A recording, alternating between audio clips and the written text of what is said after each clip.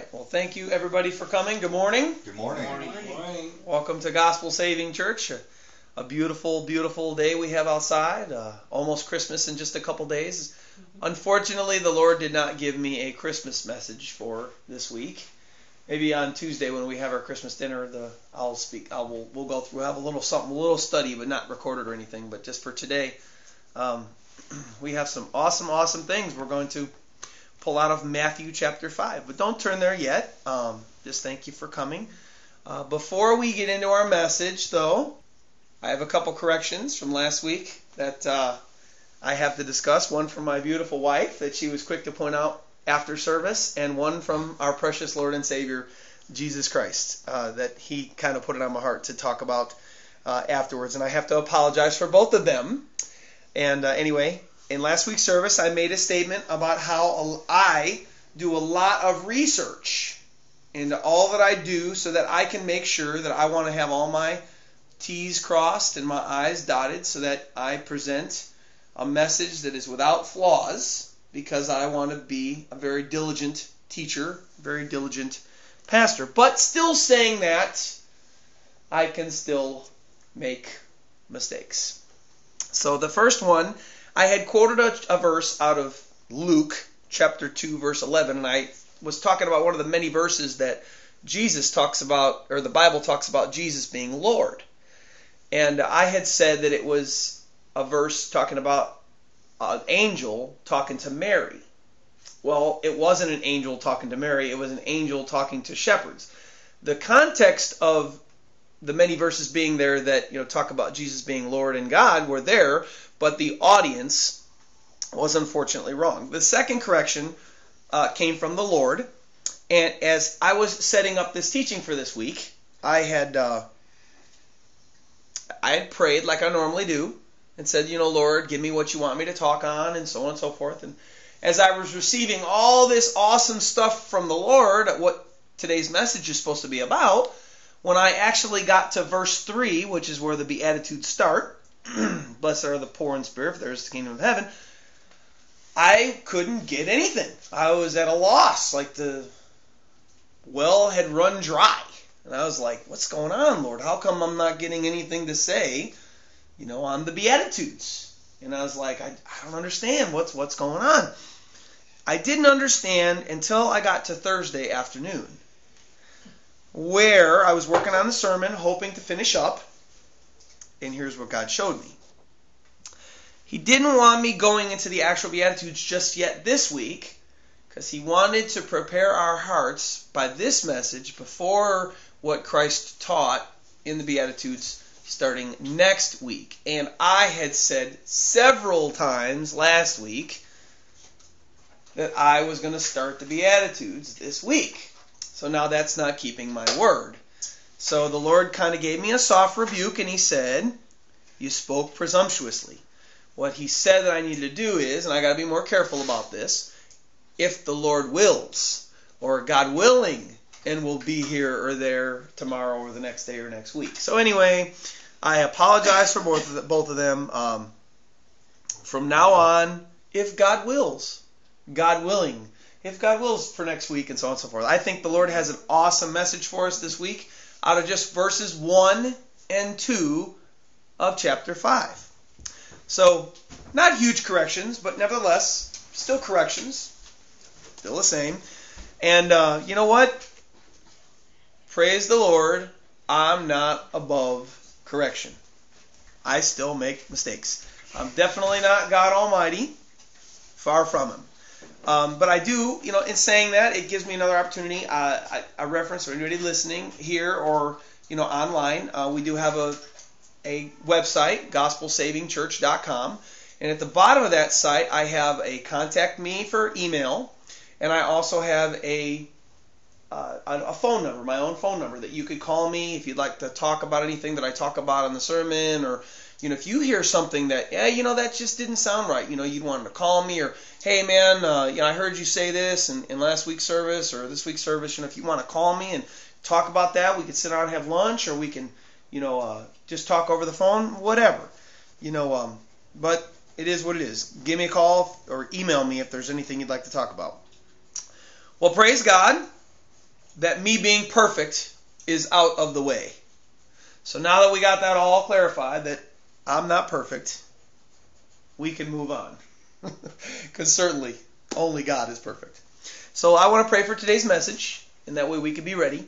And then from there we'll give you the title, and we'll read the verses. So bow your heads with me if you would and pray.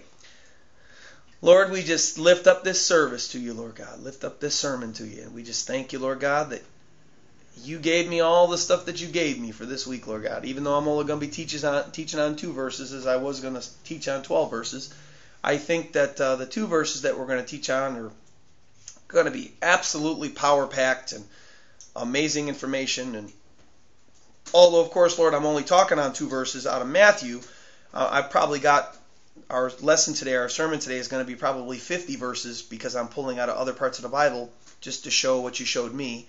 And so, Lord, I bless you and I praise you, and I pray us being here would be a blessing. And praise unto you, Lord God, as we take those small steps of sacrifice, Lord God, just to be at church every Sunday and to hear your word and to fellowship with one another, Lord. And Lord, I appreciate all you do for us. And I just pray, Lord God, that we would be able to repay you, not repay you, but to show you how thankful we are to you just by our lives, Lord God, that we would choose to live them for you. And I pray you touch everybody here, including me, with the message today. Even as I've gone over the message a couple times since it was been all done, I have added a couple things that you showed me even still yet. So, Lord, I look forward to everything that you're going to add. Up until now, I thank you, Lord God, and I just pray that you would add whatever you want to add or take away whatever you're going to take away. And I just pray our hearts would be ready and that we'd listen for what you have to tell us. And that, of course, always that we wouldn't just listen and hear, but that we would be doers of the word as well too, Lord God. Especially this message, I pray we would be doers of what your message is for us here today. We love you and we praise you and we thank you, dear God. In Jesus' name, we ask all these things. Amen. So the title of our message today is going to be The Seekers. And it's out of Matthew chapter 5, verses 1 and 2. The Seekers.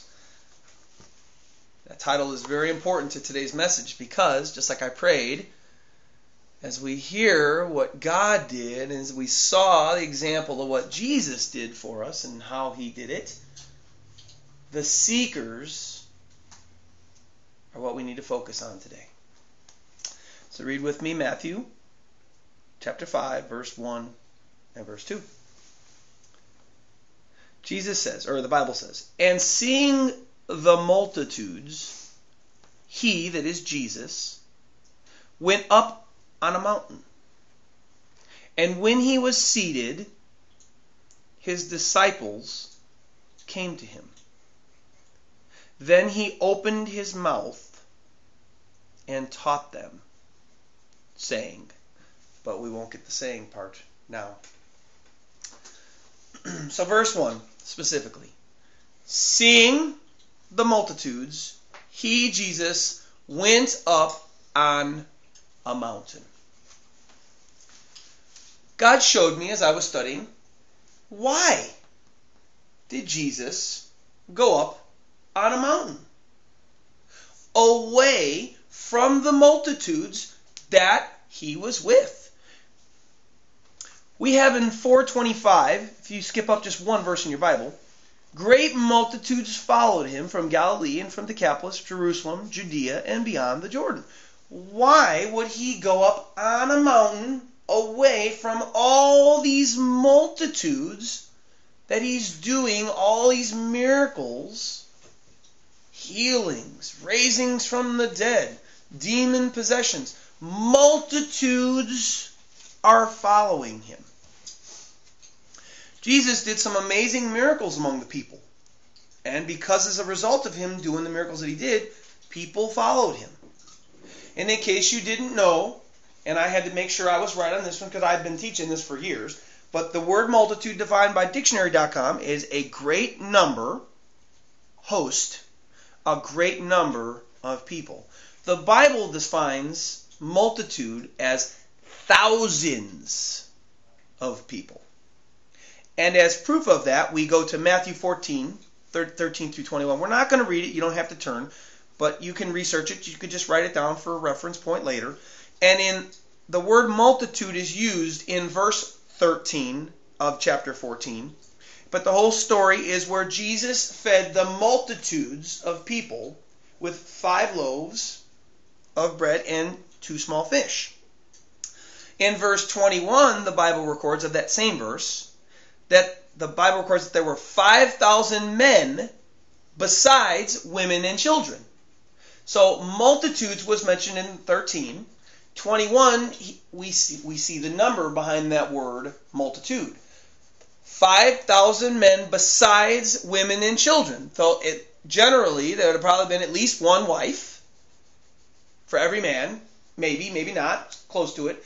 And generally, they would have had besides women and children, they would have had at least one kid. There could have easily been anywhere from 15 to 20,000 people that were sitting there that he fed, and they were full. The Bible records that when he was done feeding them, the miracle he did, when they were done eating, they were full with 5 loaves and 2 fish. It's an absolute miracle, but just as a reference point to what does multitude, how do we know multitude meant thousands in the Bible? It just used the word multitude and then 5,000 men besides women and children there in Matthew 13 or 14 verses 13 through 21.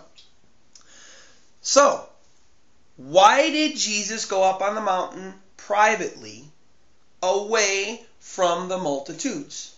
That's the question. We have 2 reasons. One was so shocking to me, it broke my heart. I hope that one reason breaks your heart as well too. And the other reason is just kind of a food for thought reason. Number 1, the multitudes that Jesus was doing miracles and healings, it would have made it pretty hard for him to privately teach, all those people. Number 1, ever been in a huge amount of people and trying to hold a conversation? I want to paint this picture for you. Have you ever been in a huge amount of gathering of people, but you're trying to talk to just one person? Ever think of that in your mind? It's almost impossible because you're trying to carry your voices above all the different people that are there, hundreds of people that are there. You can't do that. So again, it's hard even if you're just trying to talk to one people.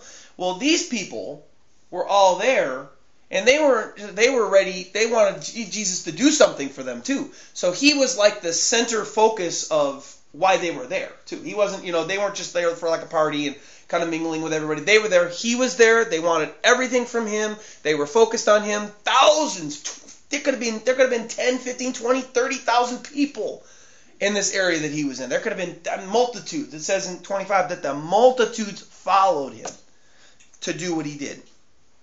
Now imagine thousands of people surrounding you. They're also looking for you to do a miracle. He would have hardly been able to say anything. I mean, think about it. Last week or a couple weeks ago, we talked about how Jesus was a preacher. Okay? So him being a preacher, they didn't have megaphones back then. Even if they would have sat down. I've been in churches where there's been 100 people or 50 people trying to carry a message with no microphone. And it's hard for them, and they're in a building and there's no noise and we're not by a sea and there's nothing. And it would be hard for the person in the back. You really have to raise your voice. That'd be for 100 people. How about for 1,000 people? It had been impossible for him to sit there and try to, and they would have all been excited about, what he was doing and things like that. He also wanted to see, going up on the mountain, gave him a chance to all the people that were really interested in seeing who he was to go up there to see what he wanted. But that'll kind of be more on point 2. So if you've ever been in a church with 500 or 1,000 or 1,500 people trying to hear the pastor, think about how, you can hear that pastor, but he's got a megaphone. He's got a microphone. It's easy then. You can kind of, and everybody's kind of being quiet, but they're out and open, so on and so forth. So it would have been hard. So that was number 1 reason. He goes up on the mountain to get away from all the noise and all the hustle bustle and the people that have been talking and carrying on. And think about it. If he's doing miracles, people were probably getting excited. And so they wouldn't have been quiet. They would have wanted to be loud. There were times that he did miracles, people with jumping and leaping and getting excited throughout the whole land. And, so that's another reason. But the number 2 reason, this is the shocking one. This is the one that really broke my heart. And this is the one that I hope breaks your heart as well too. See, you see, very few people that Jesus actually did a miracle for ever really followed him. People saw all kinds of miracles. They saw things that he did, raising from the dead, the healings, so on and so forth. And they never really followed him. This is the shocking part. And of course, I told you I'm a diligent teacher. We have to bring proof of that. So, think in your minds, at the very end, Last Supper, before the crowds came and got him, before the Pharisees and leaders sent for him, how many people were walking with Jesus? 11. Where were the multitudes? Verse 4:25. Great multitudes followed him from Galilee and from Decapolis, Jerusalem, Judea, and beyond the Jordan. Well, where were the multitudes? He walked with 12. One, Judas, killed himself. 11 people at the end. Last Supper. 11 people. Where were the multitudes? Where'd they go? They certainly saw the great things, saw the miracles, saw the healings, saw the raisings from the dead. Where did they go? Oh yeah. We find the multitudes screaming at Pilate at the judgment seat when Christ is about to be crucified, screaming for Christ to be crucified and a murderer, Barabbas, to be released. So go with me to Matthew 27. 15 through 26. We're going to read it. We're going to read about that account because I really want you to see where the multitudes were. So we go Matthew 27, 15 through 26. We start at verse 15. Now at the feast, the governor was accustomed to releasing to the multitude, there's the multitude there again, one prisoner whom they wished. And at that time, they had a notorious prisoner called Barabbas. Well, Matthew leaves the fact out, but in Luke 23:19, he adds that Barabbas was a murderer. So Matthew leaves that fact out, but Luke adds it in. Luke 23:19, he's a murderer. Verse 17, back to Matthew. Therefore, when they had gathered together, Pilate said to them, "Whom do you want me to release to you, Barabbas or Jesus, who is called Christ?" For Pilate knew that they had handed him over because of envy. Verse 19. While he was sitting on the judgment seat, his wife came to him, saying, "Have nothing to do with this man, for I have suffered many things today in a dream because of him." But the chief priests and elders persuaded the multitudes that they should ask for Barabbas, remember, the murderer, and to destroy Jesus. And the governor answered and said to them, "Which of the two do you want me to release to you?" And they said, "Barabbas." Pilate said to them, "What then should I do with Jesus, who is called Christ?" And they said to him, "Let him be crucified." Multitudes. The same multitudes that watched him do all the stuff, that got the healings. Let him be crucified. Then the governor said, "Why? What evil has he done?" But they cried all the more. They, the multitude, cried all the more, "Let him be crucified." When Pilate saw that he could not prevail at all, but rather that the tumult was rising, that meant the multitude was getting out of hand. That's how angry they were that he wasn't just submitting and, okay, well, all right, well, we'll just crucify. He wasn't submitting, so a tumult, kind of a disaster. People were getting angry. They were probably starting to fight. Multitudes. He took water and washed his hands before the multitude, saying, "I am innocent of the blood of this just person. You see to it." And all the people answered and said, "His blood be on us and upon our children." Then he released Barabbas to them, and when he had scourged Jesus, he delivered him to be crucified. So very sad.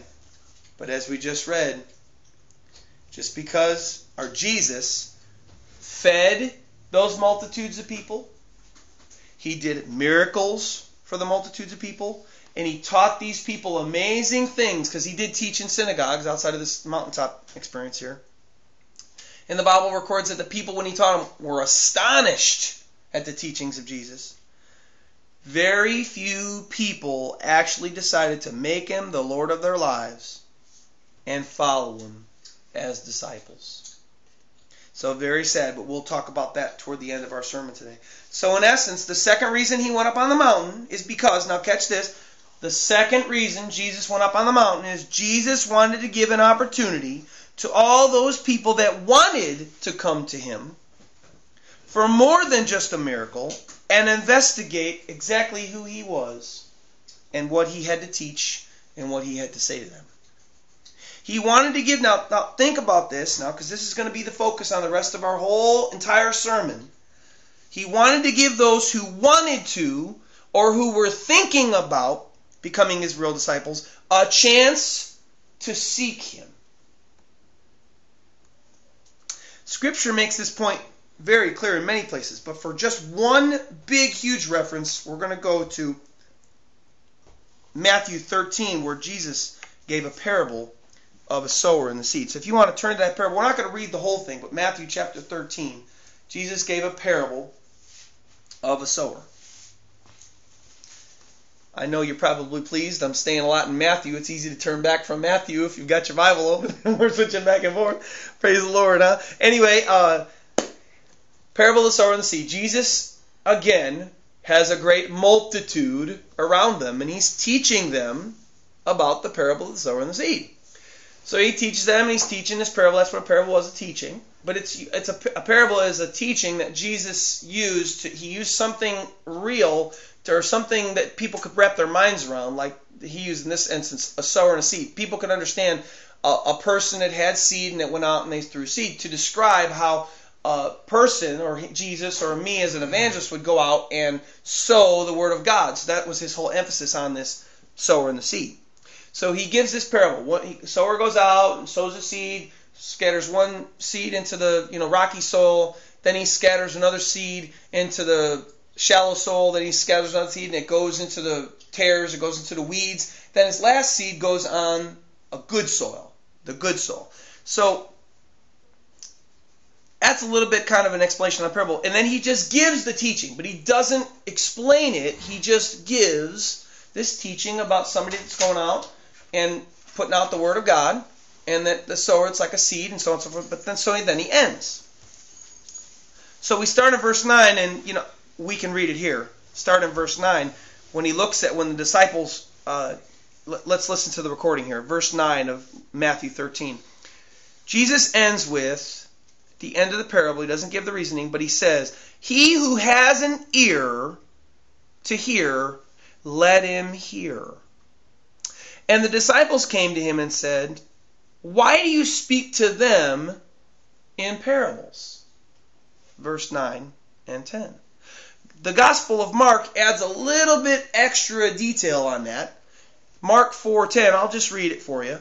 The disciples also, not only did they come and say, "Why do you speak to them in parables?" but the disciples also asked him, saying, "Can you give us the understanding to this parable?" Because they didn't get it either.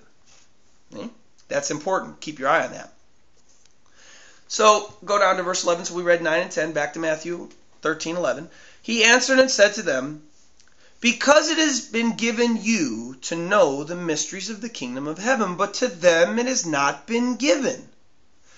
For whoever has, to him more will be given, and he will have abundance. But whoever does not have, even what he has will be taken away from him.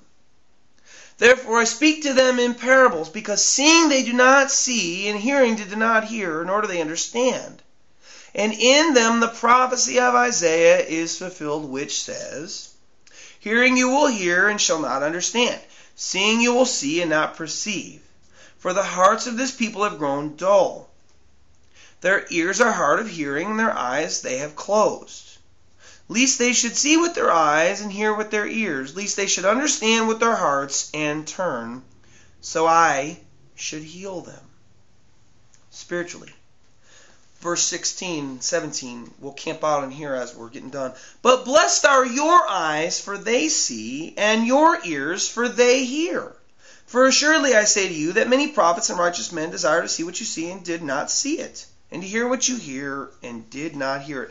But remember in Mark 4:10, the disciples came to him, and not only did they ask him, along with also Matthew, 13:9 and 13:10, they asked him, they said, we don't understand. Can you explain this parable to us? But Jesus said here, but blessed are your eyes, for they see, and your ears, for they hear. Well, they heard and they saw, just like the multitudes, but they came to him and they were like, well, we don't understand, dude. What's going on? What are you teaching? Can you explain this parable to us? Why did Jesus say in 16, blessed are your eyes, for they see, and your ears, for they hear? Because they didn't understand either. There's a trick. I'm getting there. When we come to God and show Him we are interested in Him for more than just a trick, or you say a get out of hell free card, and we want to know what He has to say to us, then He will show us. And He allows our eyes to really see because we seek. Praise God, He is awesome. Those that seek will find. And you'll find that throughout the whole Bible. So, although they didn't understand, and they came to Him and they said, we don't understand, can you explain to us this teaching? Notice, they're the only ones that came. The multitudes heard the same parable. The multitudes, 10 to 1, I'll guarantee you, didn't understand the parable either. But notice, only the disciples came to ask for understanding. Not the multitudes.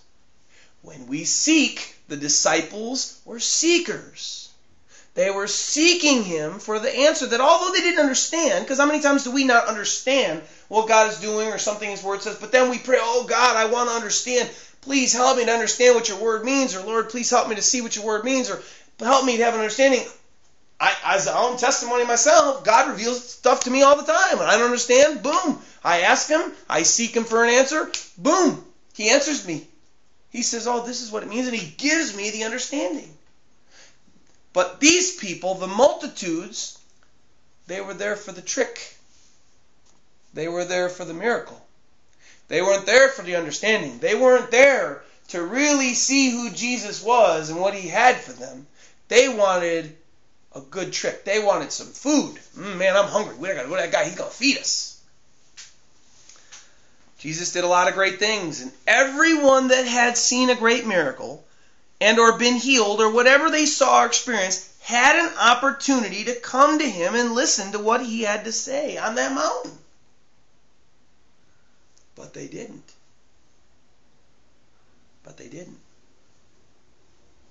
So, verse 2.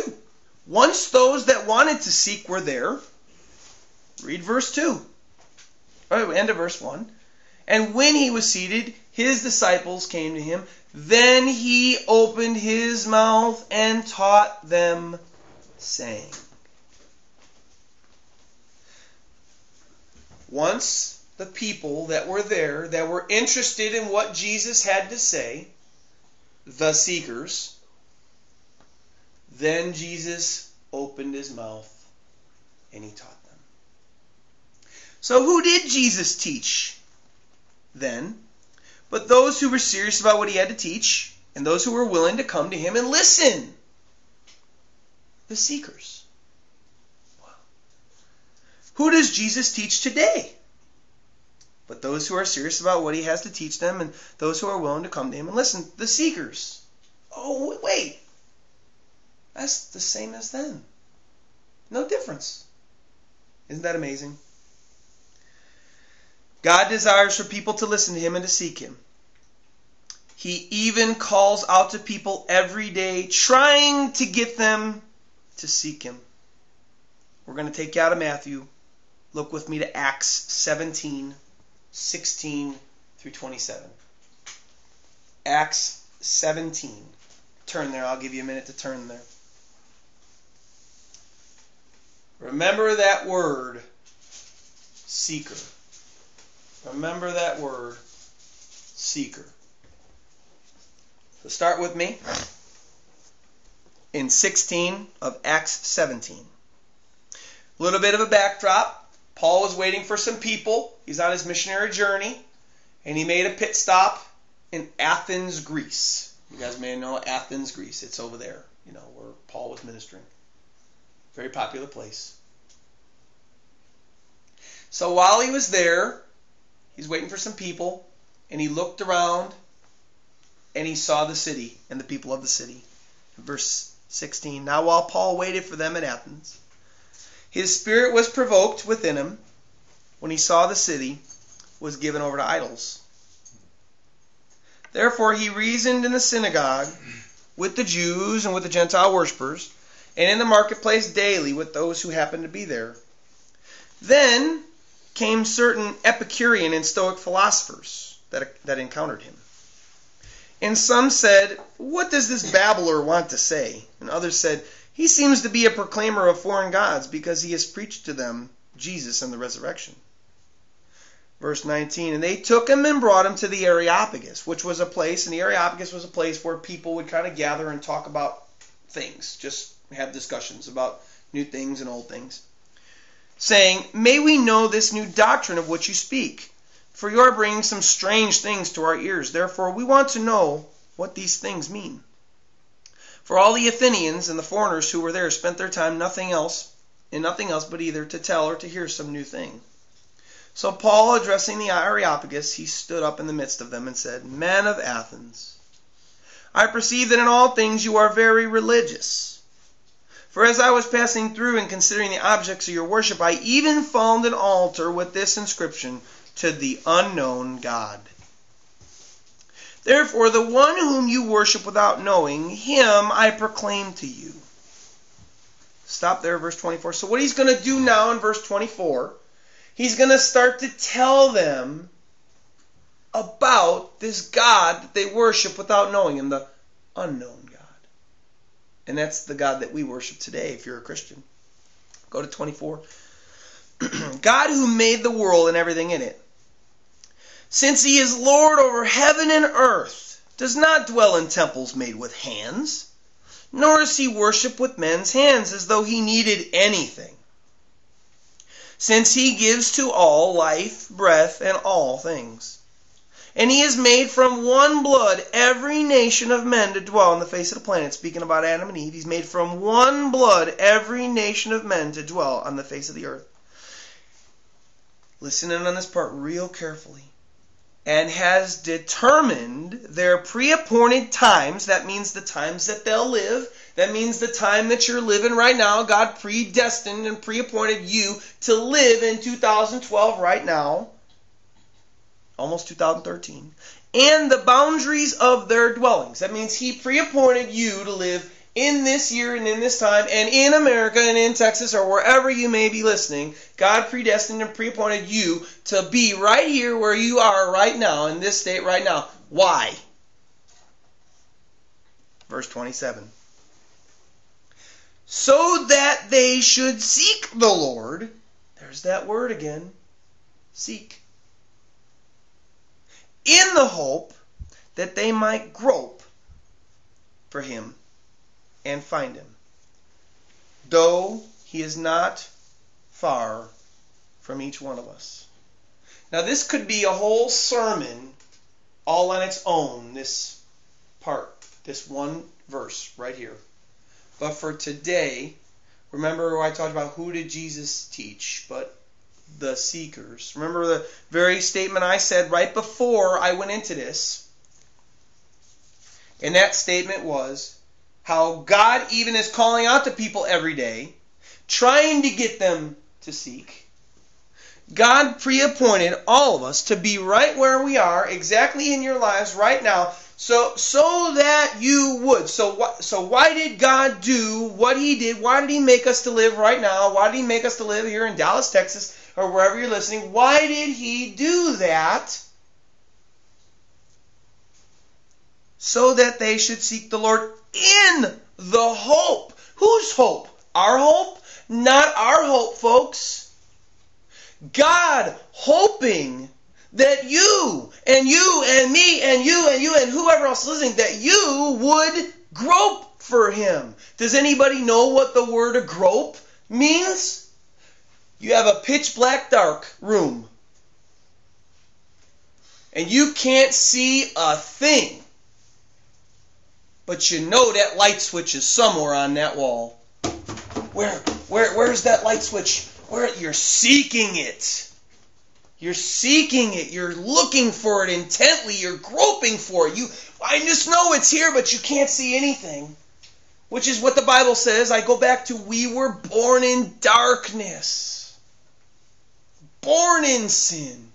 In the dark. But God calling to us from the dark. Hey, you. Come to me. I love you. I'm right here. Where? As we start groping, we start groping because he's calling. He says, grope for me. In the hope. God is hoping that people grope for him. It's why he put people where he did. So that he would hope that you would grope for him. So that they could find him. Look at the last thing here. Though he is not far from each one of us. So where is God? Oh, I've heard people say, oh, God is just out there and he's somewhere out there and he just doesn't even know what's going on down here anymore. But Paul says he's not far from each one of us. Yet in verse 26, he has made from every nation, and verse 25 actually, nor has worshipped men's hands as though he had needed anything, since he gives life to all. And breath to all things. Wow.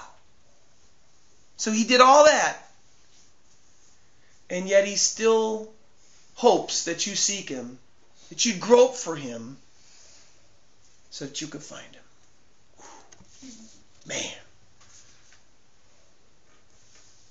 God is love, man. God is love. Amen. Like I said earlier about how sad it was that Jesus did all these amazing miracles and healings and teachings. And yet for all he did, the majority of the people didn't seek him nor decide to follow him. They wanted, listen to this now, they wanted all the blessings and miracles that Christ did, but weren't willing to go the extra mile to go up on the mountain where he was and listen to him and seek him. The extra mile is where relationship with God and salvation is. That's the extra mile. Because today, there's no difference. It's the same as them. Look at what God has done for you today. He gives you life in your body. He gives you breath in your lungs. In our great country, America 2012, we have automobiles and airplanes, and we have the technology to see into space as far as anybody else in the world it's ever lived on the planet's ever been able to see. They pointed this thing years ago. They pointed this thing it was some kind of Hubble telescope, deep Hubble telescope, and they pointed it to the blackest part of space where there was nothing, they thought. And what they see? But billions more galaxies than they ever thought existed ever. He gives man the technology to do these major surgeries. He gave man the wisdom and knowledge to go and cut somebody open and heal an ulcer or a tumor or brain cancer or whatever you have. This man is not that smart. God gave all this wisdom and did this. Jesus is still doing miracles today. I've laid my hand on people and people have recovered from illness. I've prayed for things, my own body problems. I've prayed for own things, and things have happened. God does miracles, healings, resurrections. He's doing it all today. Amen. The same thing. He's doing it today, just like He did it back then.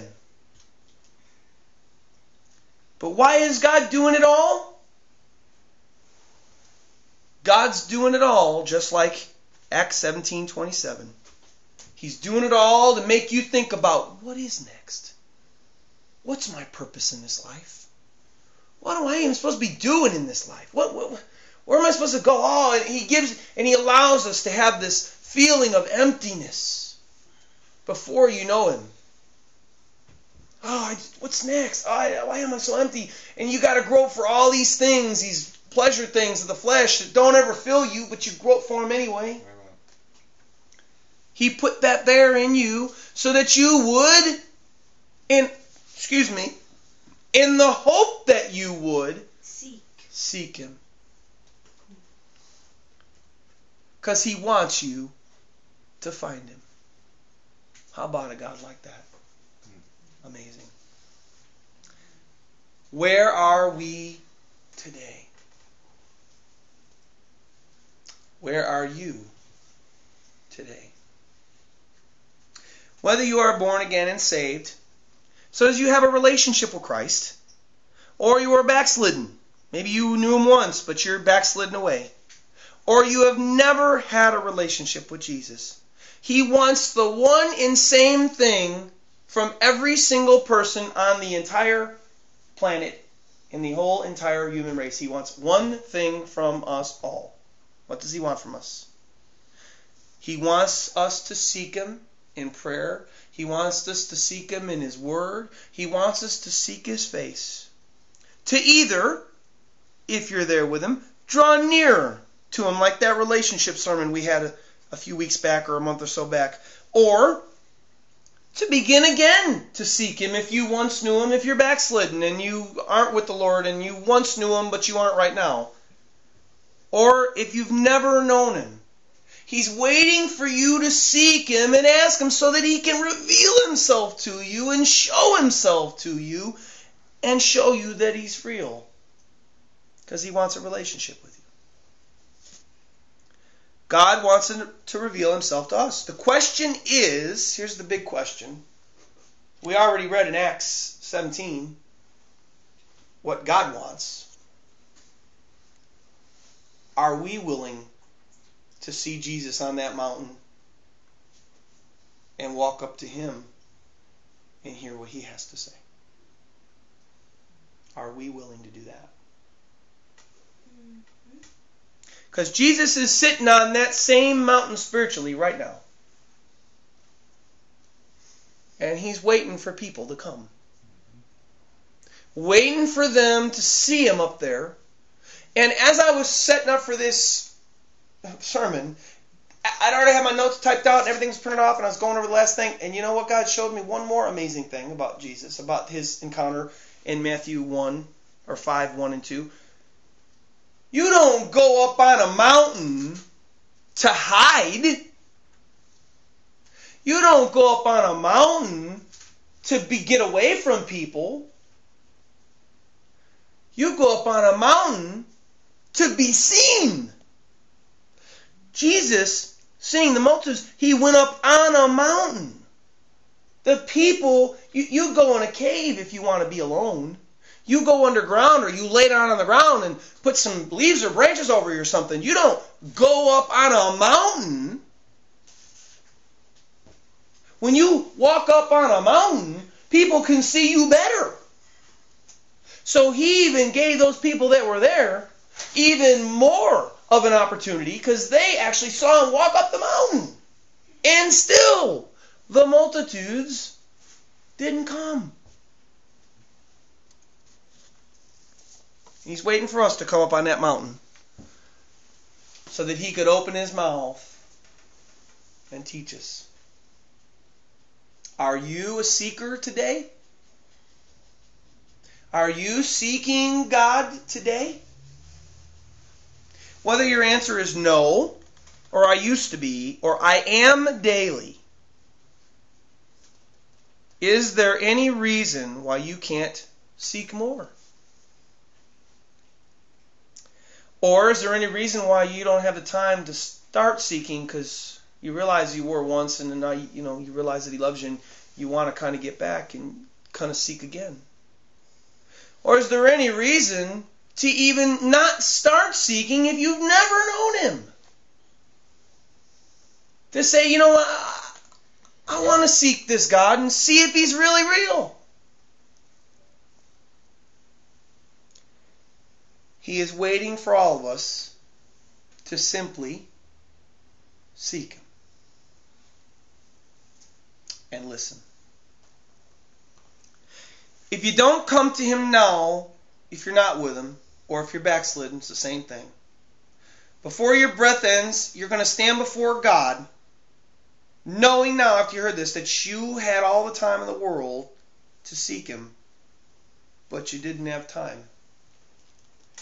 So when you're standing there before God, He'll look at you and He'll say, here I am. Oh, I'm ready. You say, did you want to know me now? Did you want to know me in your life? Because I didn't see you even seeking, because even the parable of the prodigal son, where the prodigal son left away and he was prodigal, he'd gone away, he's backslidden, you'd call him a backslider. The father was out there looking for his son that was gone away. Looking for that one that had left him, that had gone away. Just looking for him. Is he going to come back? So you have to stand before God and say, I just didn't have time to seek you. Think about that. Jesus waiting up on the mountain.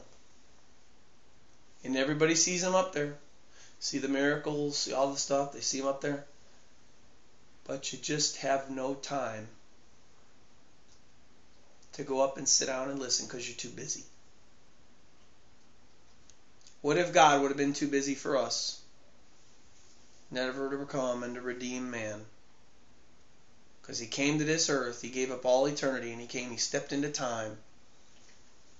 And He shed His blood on the cross for you and me and for every soul on this planet. And He took His time and He made Himself have time, because God wasn't even in time. Thank you, Lord. So He gave Himself time to come down here and seek you and show you His love. Though He is not far from every one of us. There's no excuses when we stand there. It's not God's fault that you're not hearing from Him. It's not God's fault if you don't know Him and you die and you burn in hell forever, because it's not like God didn't do anything to come to you and say, here I am, please seek me. And all you had to do was grope a little bit. All you had to do was set your heart to grope for that light switch, to grope for Him. Not God's fault. Well, you're not closer to Him than you are right now. It's our fault. Because we're not going up to Him on that mountain. And we're not sitting before Him. And we're not seeking Him. And we're not reading the Word. And we're not praying enough. It's not His fault. It's ours. Because God is still sitting there today, like I said earlier. Waiting. Come to me. He's on the mountain, making it easy for people to see. All we have to do is turn away from the busyness of life and walk up the mountain. And not only will we have the amazing things that God still will do for you in your life, but you'll experience amazing, awesome, wonderful things. But you'll also have eternal life, and you'll show Him that you want Him now.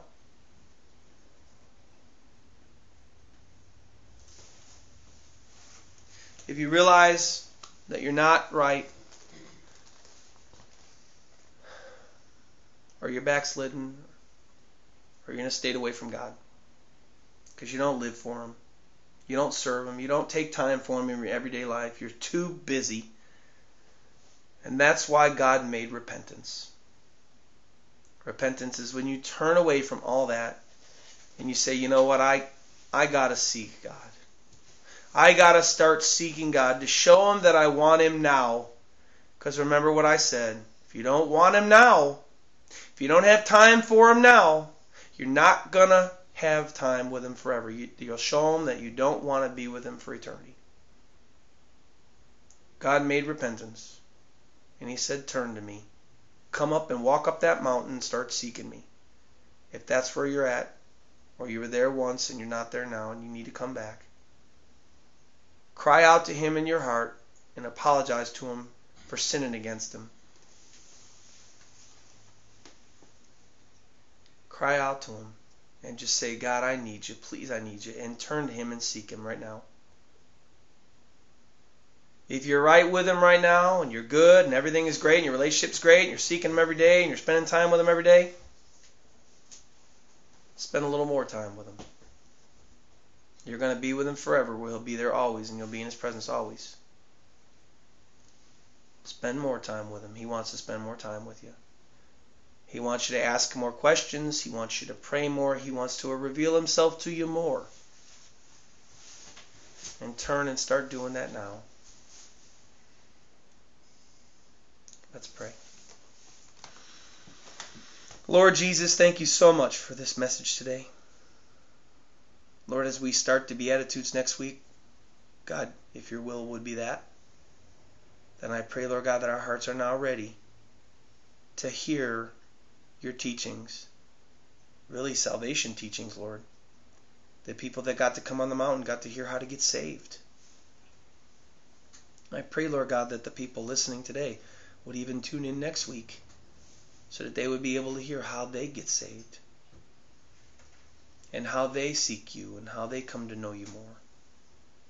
I pray right now, dear God, for anybody that's listening that's not right, that's not surrendered unto you, that's not seeking you every day, I pray that you would break their hearts, Lord God, and I pray that you would show them how much you love them, and I pray you'd show them your example, that you waited for them then and you're still waiting for us now to come to you now, to walk up that mountain and to listen to you. And I pray that they would, Lord God. I pray you draw them to you now. They'd start seeking you now because you love them, because you want them to love you. And I pray for those of us that are seeking you every day and following you every day and trusting in you every day. I pray that we would trust in you more and follow you more and show you our love more. Not that we could ever repay you for what you did for us, but I pray that we would just be more thankful every day, more and more and more. And we'd show you that by how we live, how we trust, how we obey. I glorify you, Lord God. I thank you for all that you do for us. And I praise you, dear God, for this message and for everything you spoke today. I pray it would land on good soil and that the people that hear would bear 30 and 60 and 100-fold good fruit for your kingdom. In Jesus' name we pray. Amen.